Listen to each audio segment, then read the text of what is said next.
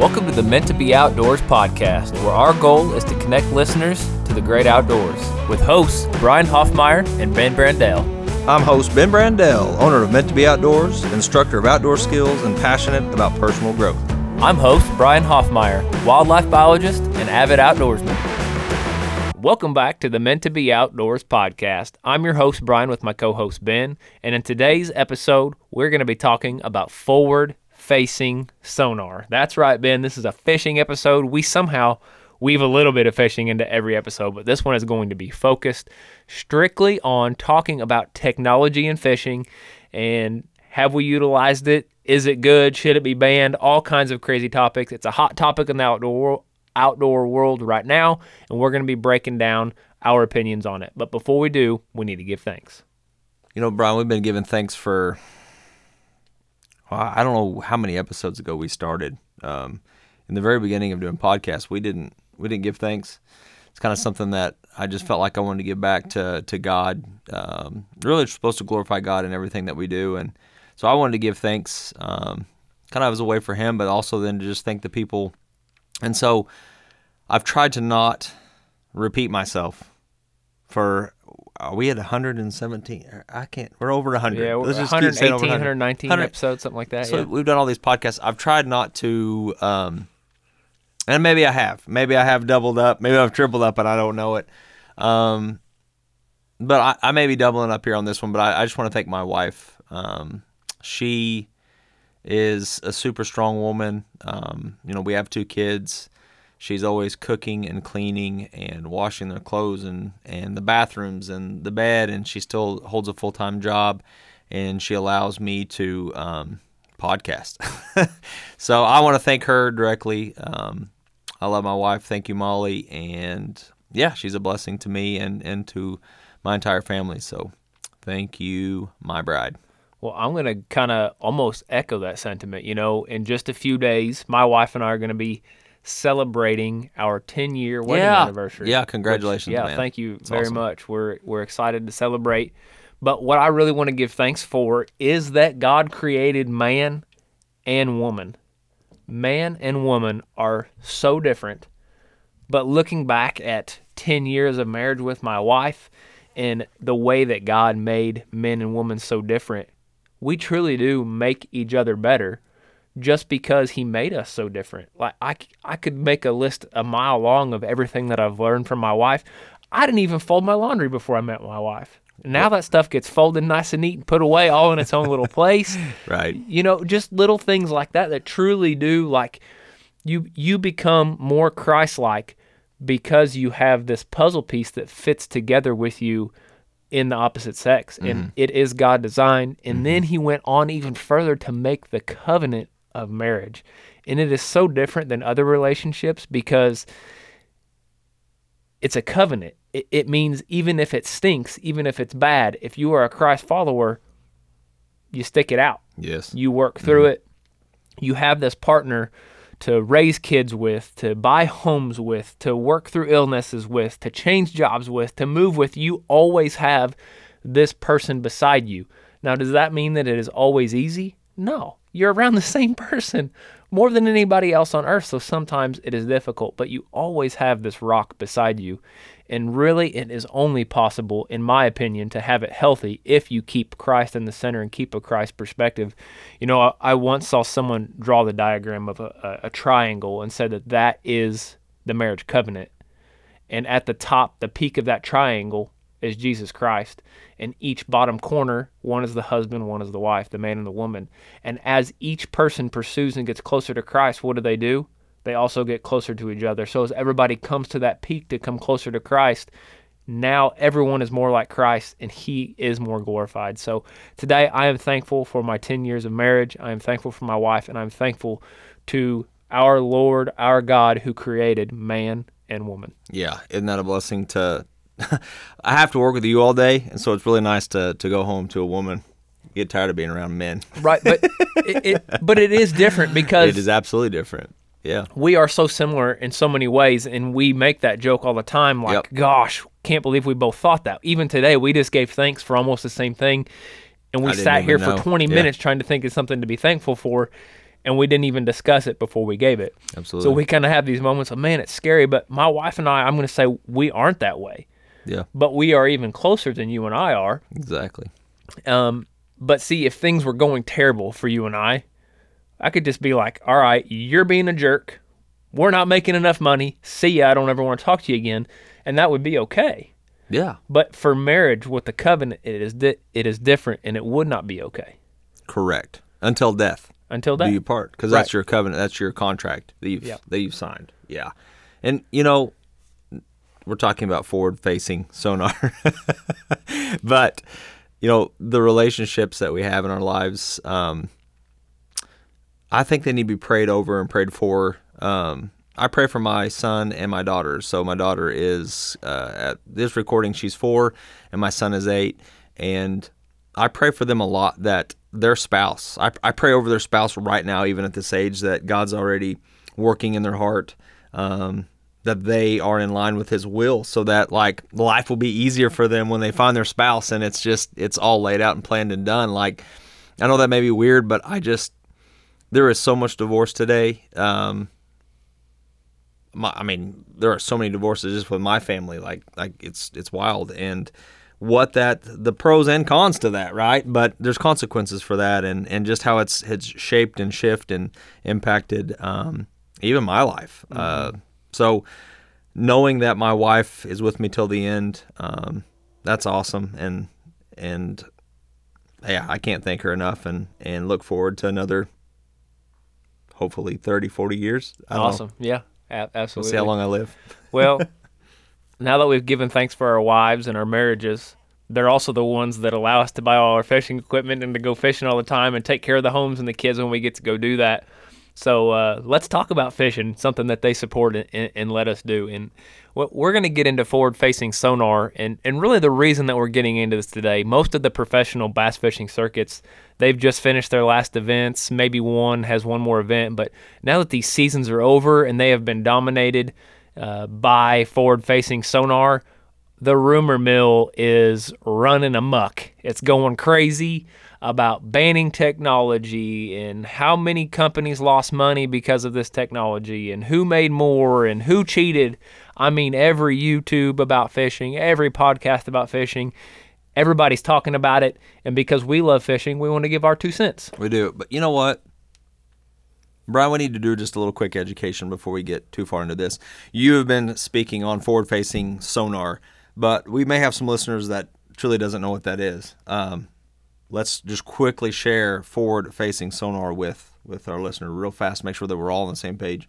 Well, I'm going to start with sonar in general. So many, many years ago, had what was called a flasher, and basically you had a little circle on boats, and it had your depth, and you had a light that would go to the depth, so a signal was going out, and however fast it took to come back, you had a sensor on the boat reading, and it would show 30 feet.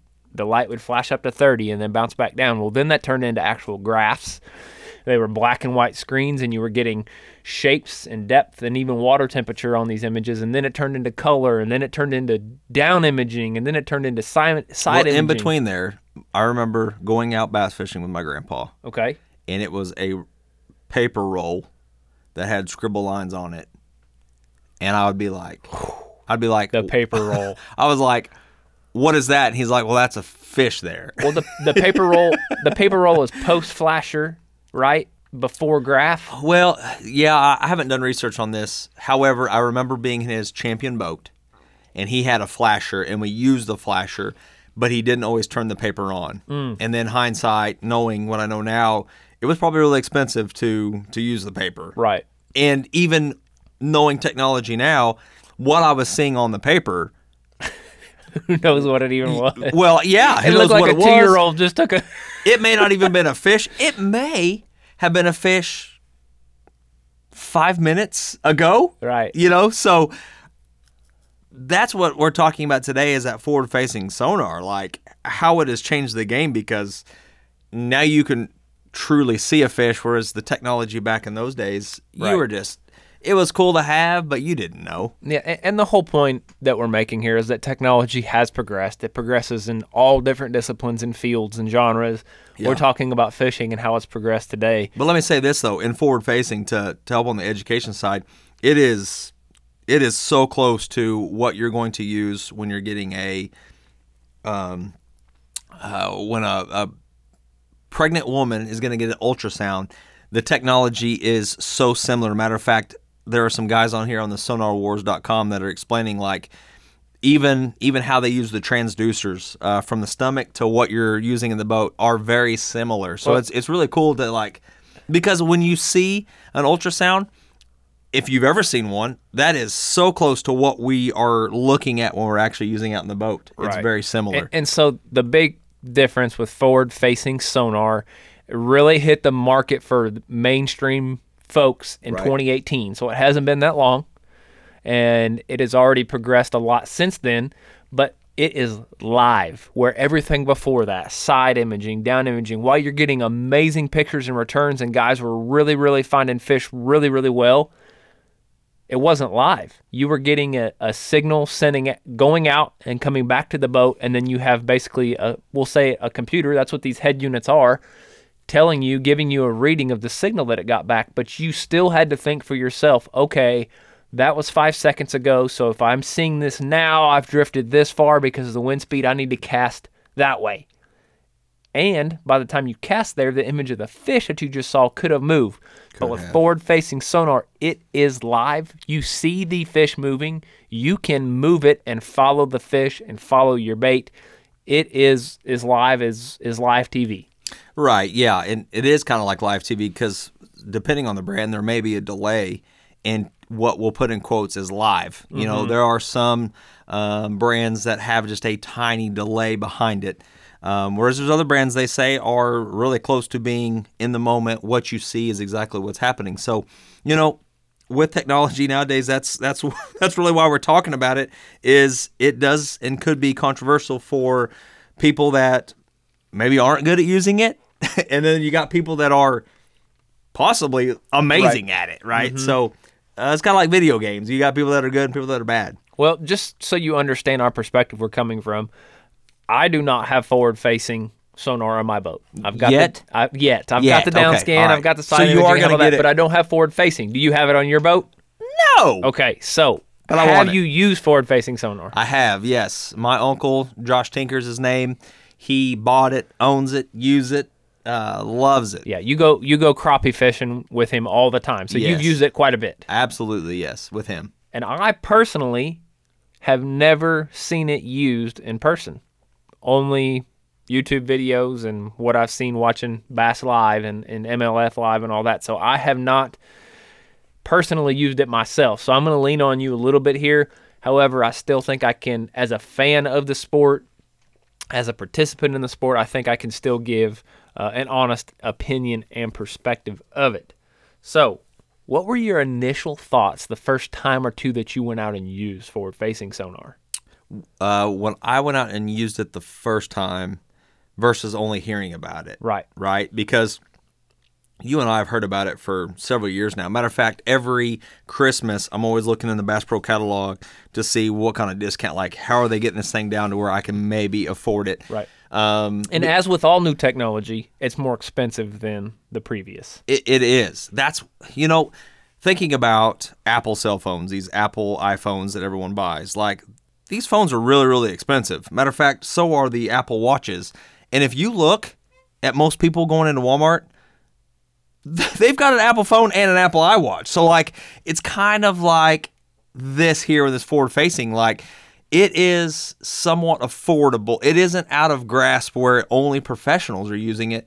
You've got the old farmer that if he's got a couple $1,000, he can wait and find a good deal and get it and put it on. And that's kind of what I think I'm waiting for, is that best of the best. And the reason is because technology changes so fast. And because it has changed and there have already been updated versions of this forward-facing sonar, it has come down in price a little bit. And you can get, for less than $2,000, you can get into the older transducer and a little bit smaller screen for less than $2,000 and go have forward-facing sonar, where pros have 4 and 5 screens on their boat. They have the best, the latest transducer matched up to the largest and best screen that they can get. Right. To answer your question, the technology that I used when I used it the first time, that forward imaging technology, it was around a 9-inch screen.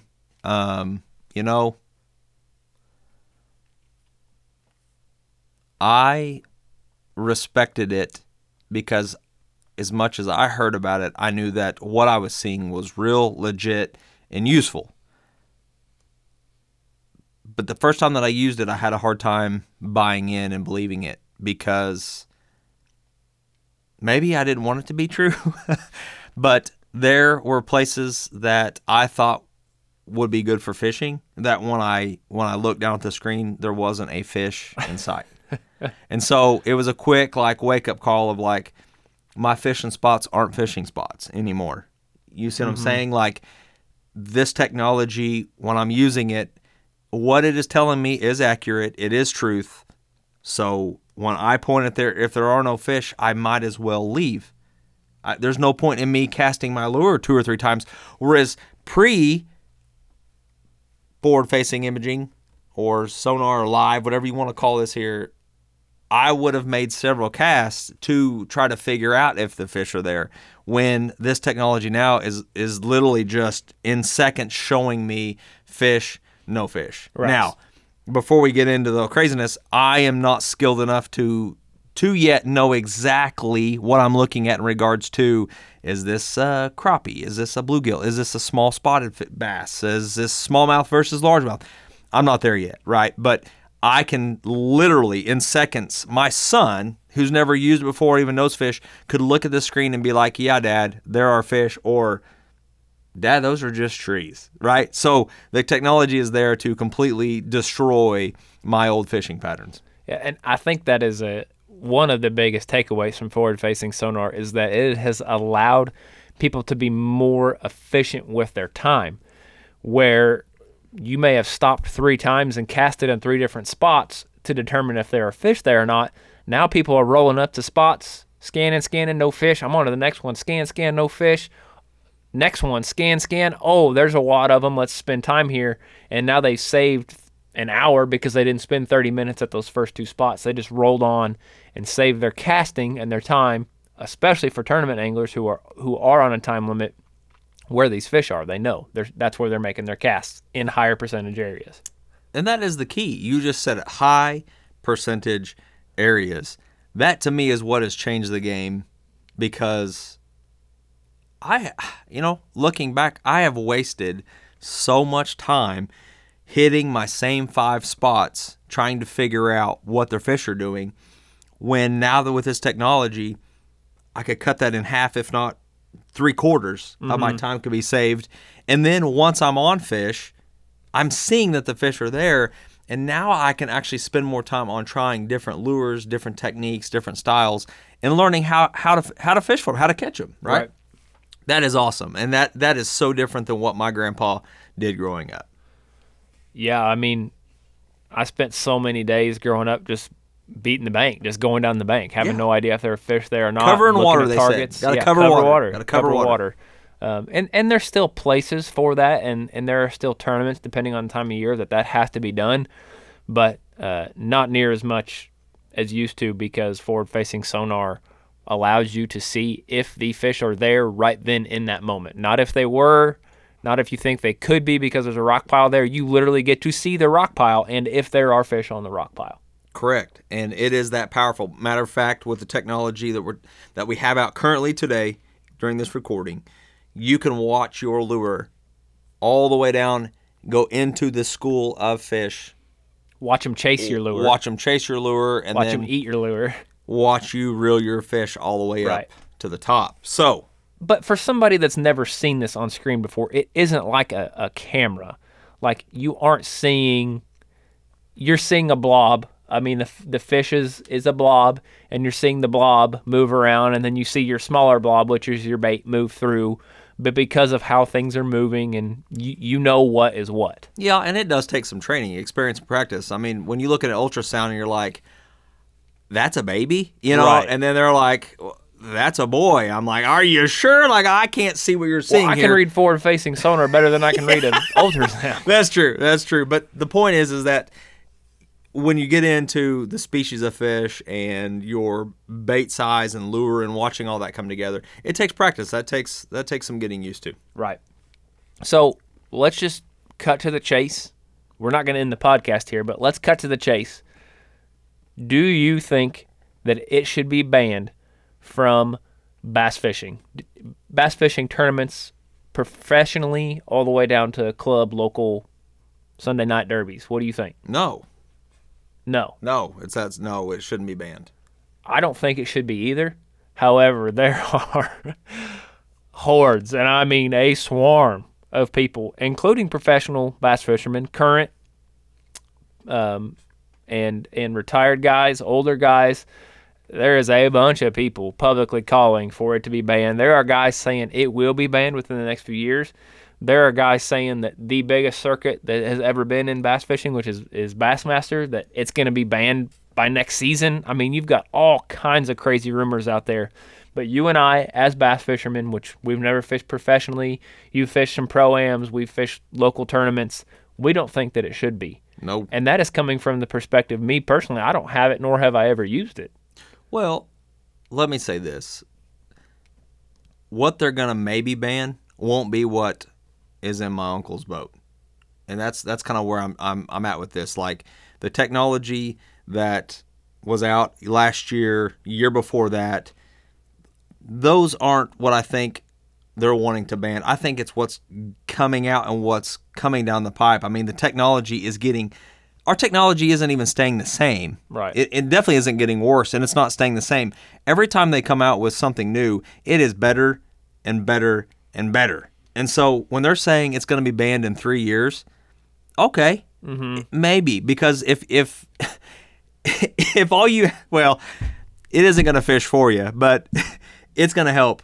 And I could see how, as this gets better and better, possibly they would want to ban it. But for me, it's a no, because my experience in the boat with this technology that I'm using still has challenges. It isn't, just because I'm seeing fish doesn't mean I'm catching fish. Right. And that's why I'm saying no with the technology that is out now. 3 years from now, with what comes out then, what we have then, I may have to jump on board with a ban, but I'm at right now with what we have, absolutely not. Right. So let's talk about some of the reasons why we think, and actually what some people are saying the reasons are why people want it banned. And I want to start with God's word for this. Ooh. And no, there's nothing new under the sun, but God doesn't talk Does about God tell us not to use forward imaging? He doesn't talk about forward-facing sonar. However, there's obviously division here, because you have people that want it, and you have people that absolutely are just going nuts about getting it banned, and there's division in our world about everything you can think of, things far more serious than technology and fishing. But we seem to have this consensus that there should be peace. We pray for peace. We talk about peace. Every news thing is like, is there going to be peace in the world? How do we get peace? How do we get rid of this division? People are so divided. In red letters, in Luke, Jesus' words, he literally tells us that he came here not for peace, but for things to be divided. So I want to read, this is Luke chapter 12, starting in verse 51. Do you suppose that I came to give peace on earth? I tell you, not at all, but rather division. And he goes on to say that people will be divided against family members. And really what he's trying to say is, look, there will be people that worship and follow me, and people that won't, people that are going to heaven and people that are going to hell. And that really is the division there, but that is the core of why there is division amongst humans. And then it is just a domino effect. What I'm trying to say is we are naturally inclined, because we live in a broken, fallen world from all the way from Adam and Eve when sin first occurred, we are naturally inclined to be divided against each other, and humans will be divided against each other really on every subject, even things that are as silly as forward-facing sonar and fishing, until Jesus returns. So that is the root cause of all of it. but we can get into some more specific reasons. Well, I mean, think about banning. Like, why do we ban? Like, you know, why do some people seek to ban anything that offends them? So I see people wanting to ban Jesus. We've banned Jesus in schools. We've banned Jesus in well, some churches. Like separation of church and state. Right. You know, I think people want things to be banned when it offends them. And so I would ask these professional fishermen, like, why are you wanting it to be banned? And if I kind of dig down to the core, it's probably because it offends them some way. Like they either aren't good enough at using it. It may offend them, or it may offend somebody because I don't know how it's harming fish. I don't think that it's harming fish. But if someone could prove that it was declining our fish populations, right, then we would look at banning. And so where does banning come from? Let me share it this way. Prohibition. At one point, our country banned us from making alcohol. Correct.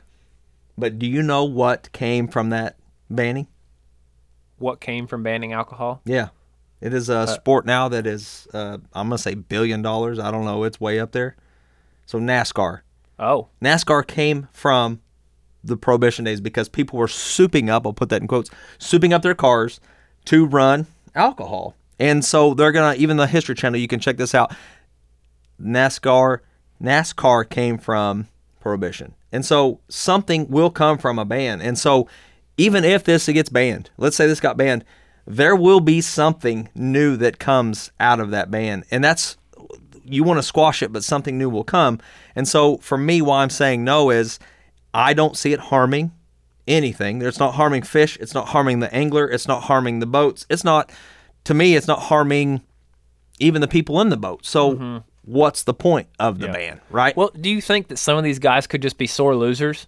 Absolutely. Yeah. That's why they're offended. Like, Yeah. They're selfish. We're all selfish. They maybe wanted to go back to the old days, you know, when their lure that they're sponsoring, lures now are starting to cater to this forward imaging sonar. You are seeing companies develop lures specifically forward facing sonar that they would have never made before this technology. Yeah. So if all my old baits don't work for that might be bad for my sponsors. It might be bad for me. But like you said, something new will come from this. It will. Something will, whether we leave it or not. Right. But, I'm kind of not joking about the NASCAR thing, but I'm kind of using it as an example. Like, even though they tried to ban it, people are still going to find ways to use it.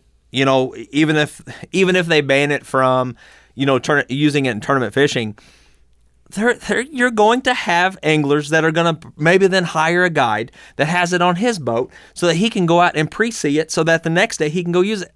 You're going to have to keep setting up more and more rules to keep people from using it. So at the end of the day, if there is no harm, then why are we banning it? But it isn't banned yet. Right. It's just talk of being banned. Well, another thing is it is expensive. And so it's not... Right. While it is accessible for everyone, meaning that if you have enough money, you can go to whatever Academy, Bass Pro, Midway USA, whatever store you want to go to and buy it. Most people can get a credit card that would pay for this, like the limit, like it's under a credit card limit. So most people have access to this. Correct, but it is still expensive. So you have that boat of, well, you guys get to have 5 graphs on your boat, and I can't because I'm not a professional fisherman and I can't afford it. So that is some people's complaint. Is just that, well, I don't want to have to throw $3,000-$4,000 out there if I want to go fish tournaments on Saturdays. And it is becoming that if you want to compete even in little local 20-30 boat tournaments, you kind of got to have it because it is so prevalent now. Also, viewership was down for the professional bass fishing circuits. Especially so towards the end of the year, when we get into summer, all the tournament circuits go north. They call it the northern swing. They go to New York and Michigan and Minnesota, and they fish in these smallmouth areas where it's still cooler, because down here in the south, like, you don't want to have tournaments in the summer because it's hard on the fish, and fishing is tougher too. So they go north, and when people are fishing for these smallmouth, forward-facing sonar is I mean, it is killer. They're able to go offshore and find these rock piles and find these aggressive smallmouth, and all the fisherman is doing is staring down at the screen. There's nothing around them but water out on these huge giant lakes, and the camera's behind them, and you're watching a guy with his hood on stand on the front deck of a boat and stare at a screen with a little spinning rod hanging off the front. They're not hardly casting, they're not whining, they're not jigging. They're just holding the bait off the front of the boat, catching 30-pound bags of smallmouth. So people think it is boring to watch because you're not watching a guy cast, you're not watching topwater blow-ups, you're not watching them flip into bushes. It is more boring. And so viewership is down, and that is one reason, because it comes down to money. They're saying, let's ban it. We got to keep these pro circuits going. But not to get into a tangent here, but it is different because in the days before this technology was here, let's say that you were watching Bassmasters on the Outdoor Channel, okay?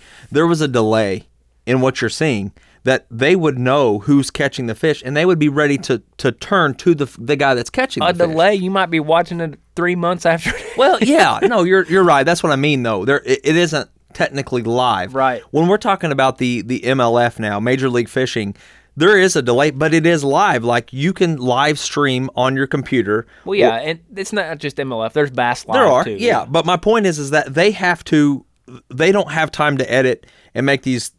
They can't keep it.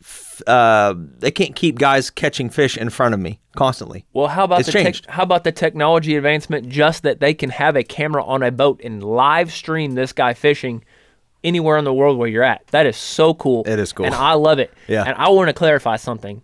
I said watching those guys is boring. That is what people are saying. I personally do not find it boring. I could watch it 12 hours a day.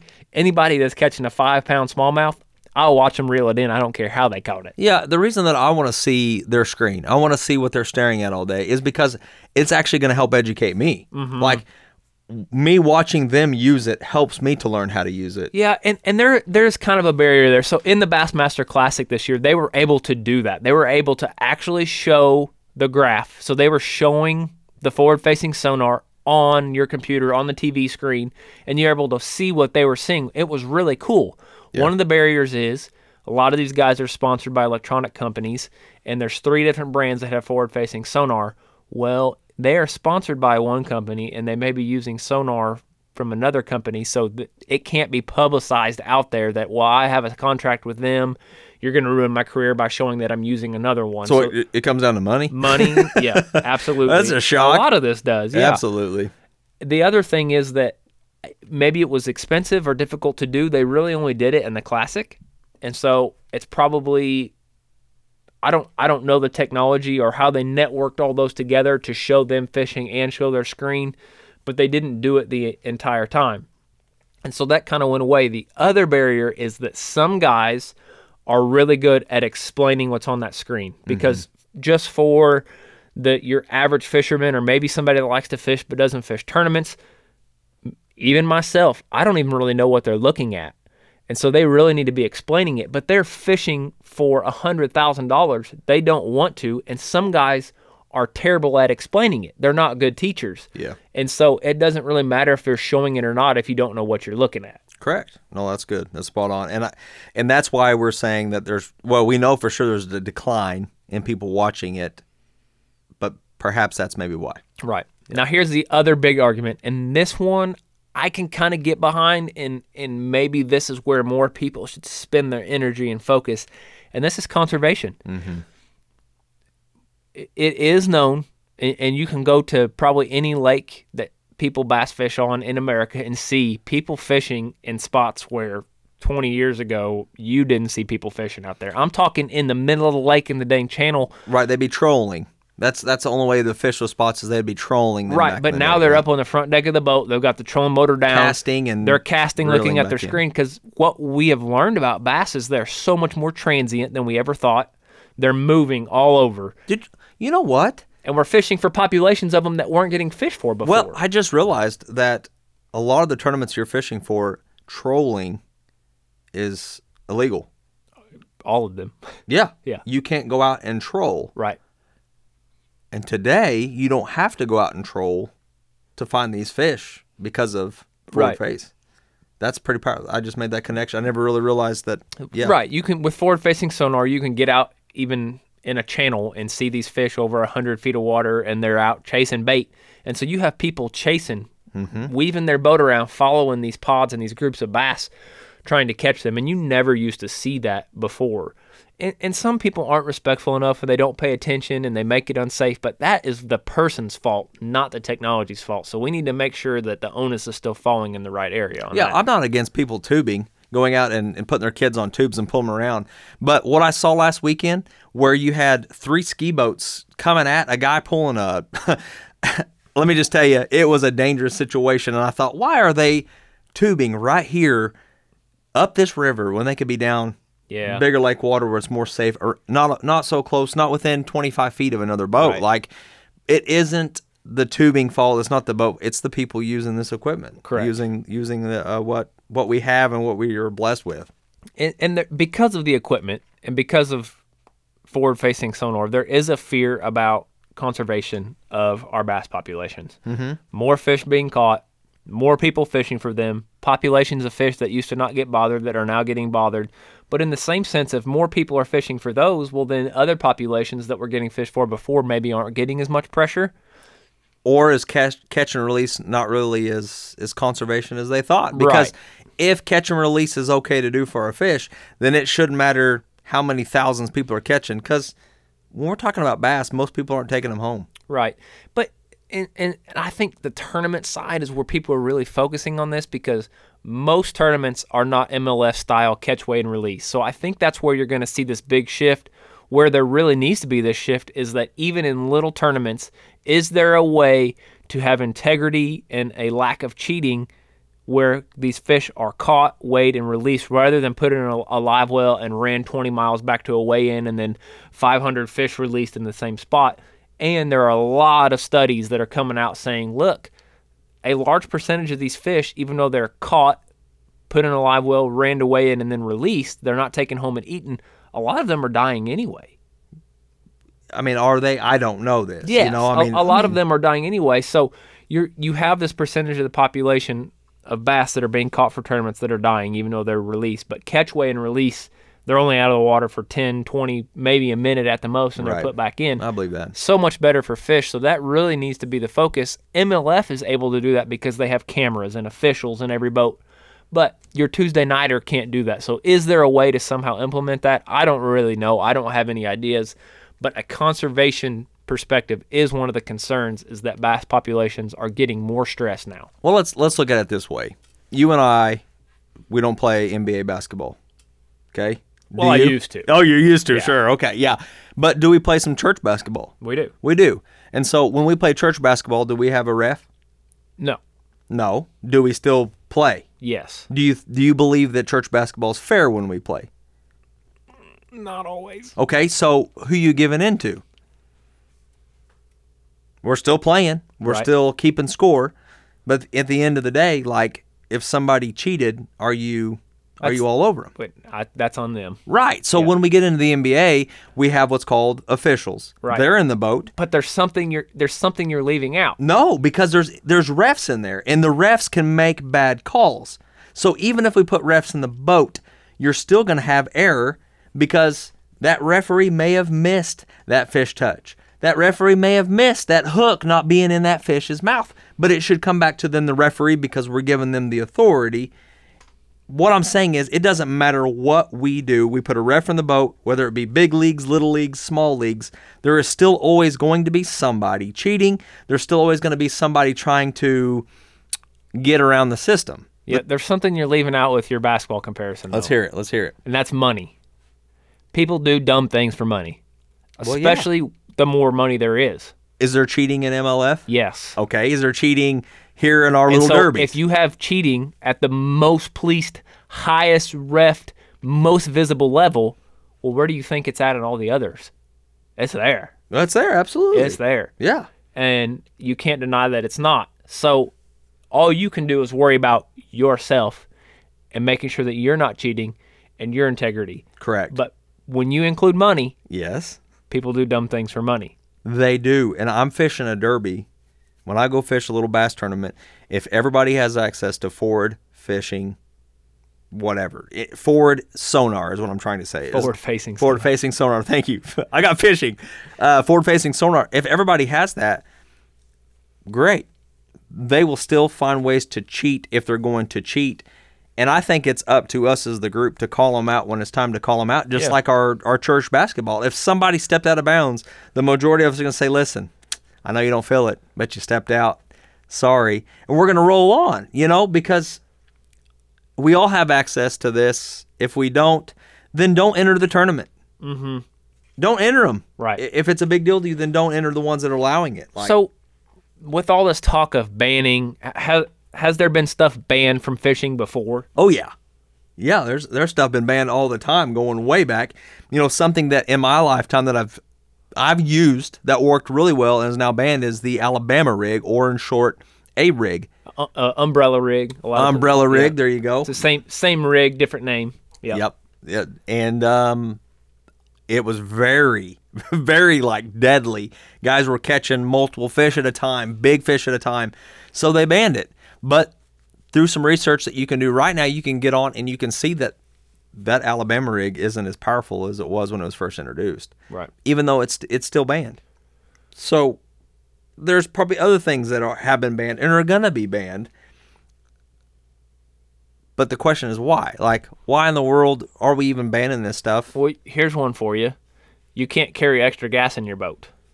Correct. But can you stop and marine and fill up? Yes. All right. Right. So when when let's say that they come out with I'm going to get stupid here, a 35-foot bass boat. Right. Are they going to ban that when I can only have, well, mine's 18? Yeah. What they do have boat size and engine limitations on the high and the low end. And I think they should on that, just to try to keep it as level of a playing field as possible. But with forward-facing sonar, it's not like one pro doesn't have a better setup than the other one. They all have access to the same. Are some of them better at using it? Yes, they absolutely are. And I want to tell the story of an example. Jordan Lee is an awesome fisherman. He won back-to-back classics in his mid-20s as a young angler.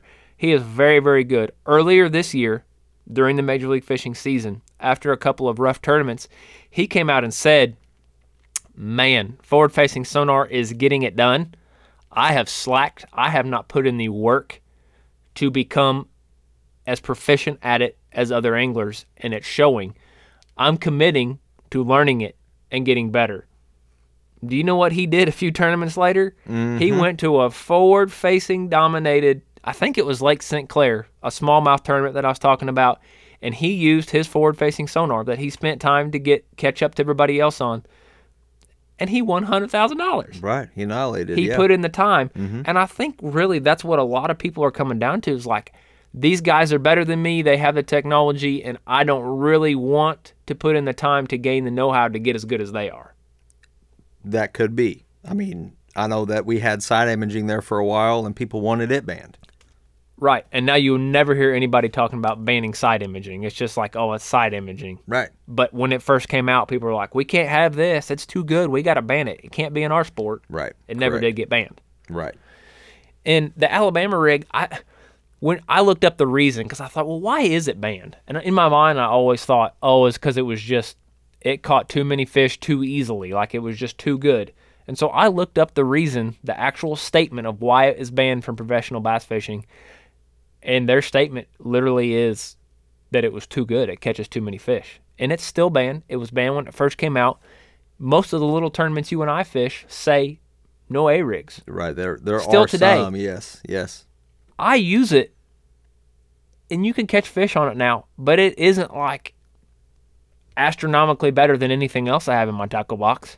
No. There's never once where I was like, this is insane. I can't believe I'm catching so many fish on this. I'm going to dominate everybody. This thing needs to be banned. Never. So I don't understand why that is banned. I don't get that. It doesn't seem as powerful as forward-facing sonar, yet I don't think forward-facing sonar should be banned. It would be neat to see if they hadn't banned it, how it could be doubled up with forward-facing and seeing how deadly it could be as you're throwing through. If it could fall, I know they'd tweak it and make it faster falling, whatever, but how deadly it could be through a school of fish that you're chasing around. That'd be cool to see. We've only been talking about bass fishing, and that's really because when people talk fishing, I mean, it's like in the hunting world, whitetail deer is king. When you talk fishing, bass fishing is king. That's where all the money is at in the United States, or really most of in the world. money is Like, there, right? Bass is king. Right. But forward-facing sonar has affected a lot more than just bass fishing. Right. We mentioned you used it crappie fishing. I mean, people are able to see how many crappie are there, and I have seen photos of people's screen, and I'm talking it's like 1,000 crappie in one tree. Least. Yeah, at least. It's crazy, and yet you still got to make them bite. You do. This technology does not make them bite. It just shows you they're there. It doesn't make them bite. Yeah, I mean, if this was any better, it'd be dynamite. Like throwing dynamite down and blowing them up, watching them float up, and you bit your fish. Like, it gets you there, but it doesn't allow that. That's what I'm saying. Like, I could take you out right now, and Brian, I could put you on these fish, and you could see these fish, but it kind of is disheartening because now I see them, now I know I'm in them, but I'm not catching them. Right. And so that's why I'm saying, like, no to the banning, because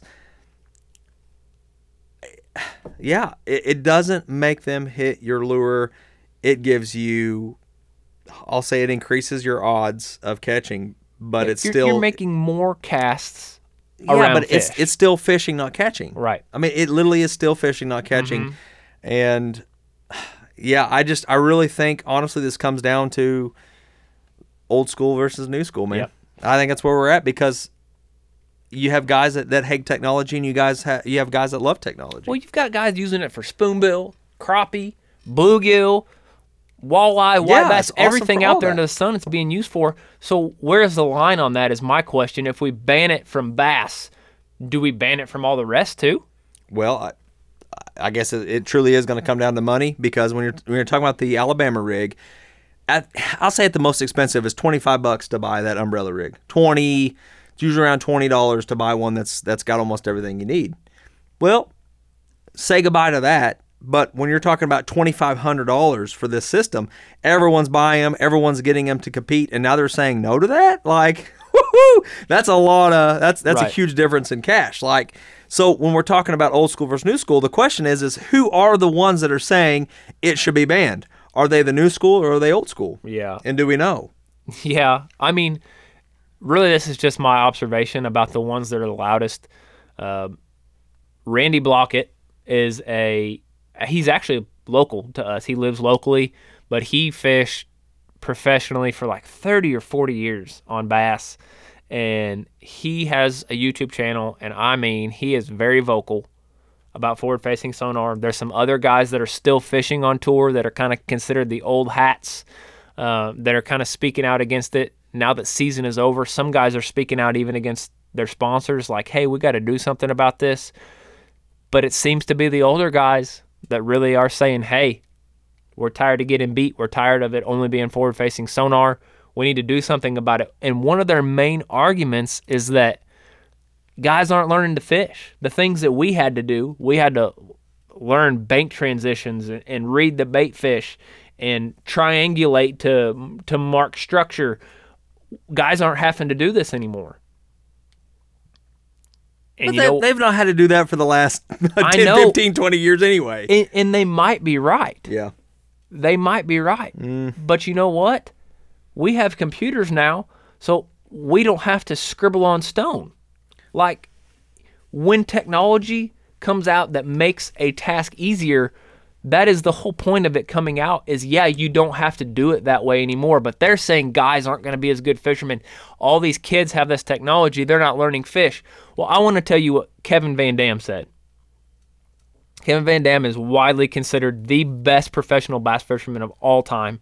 He's got more Angler of the Year awards and more winnings as far as cash than anybody ever. And he just retired. He just finished his last year. I think he's got 2 tournaments that he's qualified for next year because of this last season. He recently said after the season, I have learned more since forward-facing sonar has came out about bass and bass fishing than I have all my previous career. So this is a man that knows more about bass fishing probably than anyone that's out there. And he is saying forward-facing sonar helped him learn more. Yet the old hat argument is, well, guys aren't going to know very much about bass fishing. I know, but if we have let's say we go to war and now we're in this post-apocalyptic world, like you have men today are saying we need to get back to our roots. Here we go, survival, Ben. We got to get him out. We need to have the primitive. We need to know how to make primitive shelters and primitive fires and primitive food and wild edibles and all this stuff. Well, those things are good to know. However, most of those men probably can't type up a resume. What I'm saying is that this old school, new school stuff, if we have to get back to learning how to catch fish in the way before technology, then if we're living in that world, then we're going to put up nets and we're just going to put up gill nets and we're going to catch these fish. Right. There aren't rules and laws to this going out and fishing a bass tournament. Well, Ben, if I have a lighter, I never need to know how to make a bow drill fire. Correct. It doesn't matter. I never need to know that. It doesn't matter until it does. And what I'm saying is that if we ever get back to a day of where we're not using technology anymore, then we're all going to have to relearn it together in the moment anyway. And the people that have these skills, we'll turn to them at that point. But for right now, we're in a technology world. We need to learn how to use this technology until the day that it is gone. Right. Because that's where we're at. That is what the bass world is using to compete. And why not learn how to use it and get better at it until it is gone? And when those days are gone, we'll have to... Yeah. Readjust. I just don't think the argument of, well, people are learning different than I did, or they're learning in a new way. I just don't think that's a sound argument. It's not. It feels like there's some failed logic there. But what are your thoughts, Ben? How do we move forward with technology and fishing? Well, you said that there's always going to be division, right? So when I was in the human resources department, having to swallow this cough medicine of this idea of inclusion and diversity, because the moment that I include everyone, I'm always going to exclude someone, and that's always been my stance. Like, there will never be a day that I can include everyone. So why are we trying to do it? If we're going to follow money, then I don't see this ever going away. I don't see technology ever disappearing because we're following the money. Let me ask you this. Yeah. There are some people in the industry that are very, very strong in their position, like bans are coming. So what is your prediction? Remember NASCAR. Are we going to see bans of forward-facing sonar in the professional circuits soon? If you do, because it's so much money, then you're going to have a new circuit being made. Right. That's what I'm saying. Like, you're going to have NASCAR. There wasn't such thing as NASCAR, and now there is. And it came from this banning. So if there is a ban, there will be some new, I don't know what it is because we're not there yet, but there will be a forward imaging class of bass fishing for people to go do. You may see some shift. Like let's say, this is all hypotheticals. Let's say that Bassmaster, they come out, they're the first pro circuit, they ban forward-facing sonar. Well, you're probably going to see some of those young guys that's how they know how to fish and they're really good at it. They're going to jump ship and go fish Major League Fishing. They would be unwise to not do that. Right. And then some of those old hats that don't like forward-facing sonar in Major League Fishing may be like, holy cow, there's a league that I can make just as much money that bans it. I'm going to go. So you're going to see a shift in where people are fishing and where they're spending their careers at. I'm going to go out on a limb and here's my prediction. I do not think that forward-facing sonar will be banned. I do not think. I think it is too money driven. You have electronic companies that are massive sponsors. Correct. They're massive in these industries, and if you take them away from these industries, they may be such big role players that the industries fail without them. I don't think that because there's so much money involved, you will ever see forward-facing sonar banned. And eventually, guess what? All of the guys that don't like it, they're going to be too old to perform in professional fishing anyway. So you're going to have all the people that have had forward-facing sonar around. Those are going to be your pros. And it's just going to be normal, just like side imaging is now normal. And guess what else is going to happen? there's going to be better technology that comes out.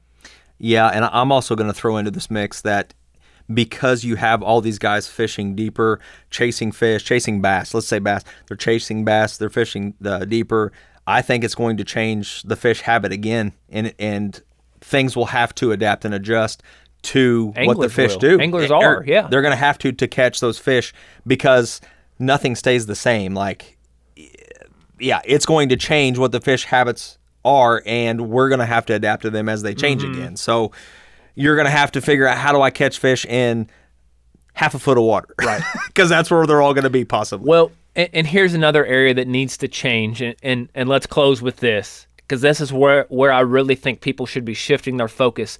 I think people shouldn't be focusing on banning this technology. I think what the focus should be on is, how do we change how we manage our fisheries? The focus should be conservation. Do we need to start bringing in different bass species to some, for instance, do we need to start bringing in like F1 hybrids and start bringing them into some more of our Midwest and north-south lakes? Do we need to start changing our limits of, there are still weekend anglers who go out and catch bass and fillet them. Do we need to take that away? There are conservation and management practices that can be adapted to meet the technology so that we can have both and both can exist. More people fish now than ever, and that's what we want. We want people outdoors. We want them enjoying creation. We just need to change our management habits, our conservation habits, and I think if more people spent their energy and their focus on that the outdoor world, the recreation, the fishing world in general would be better off than trying to ban technology. Yeah, I'm going to say my statement here is, if this technology is harming our fish populations, then I think we need to maybe possibly look at some sort of ban.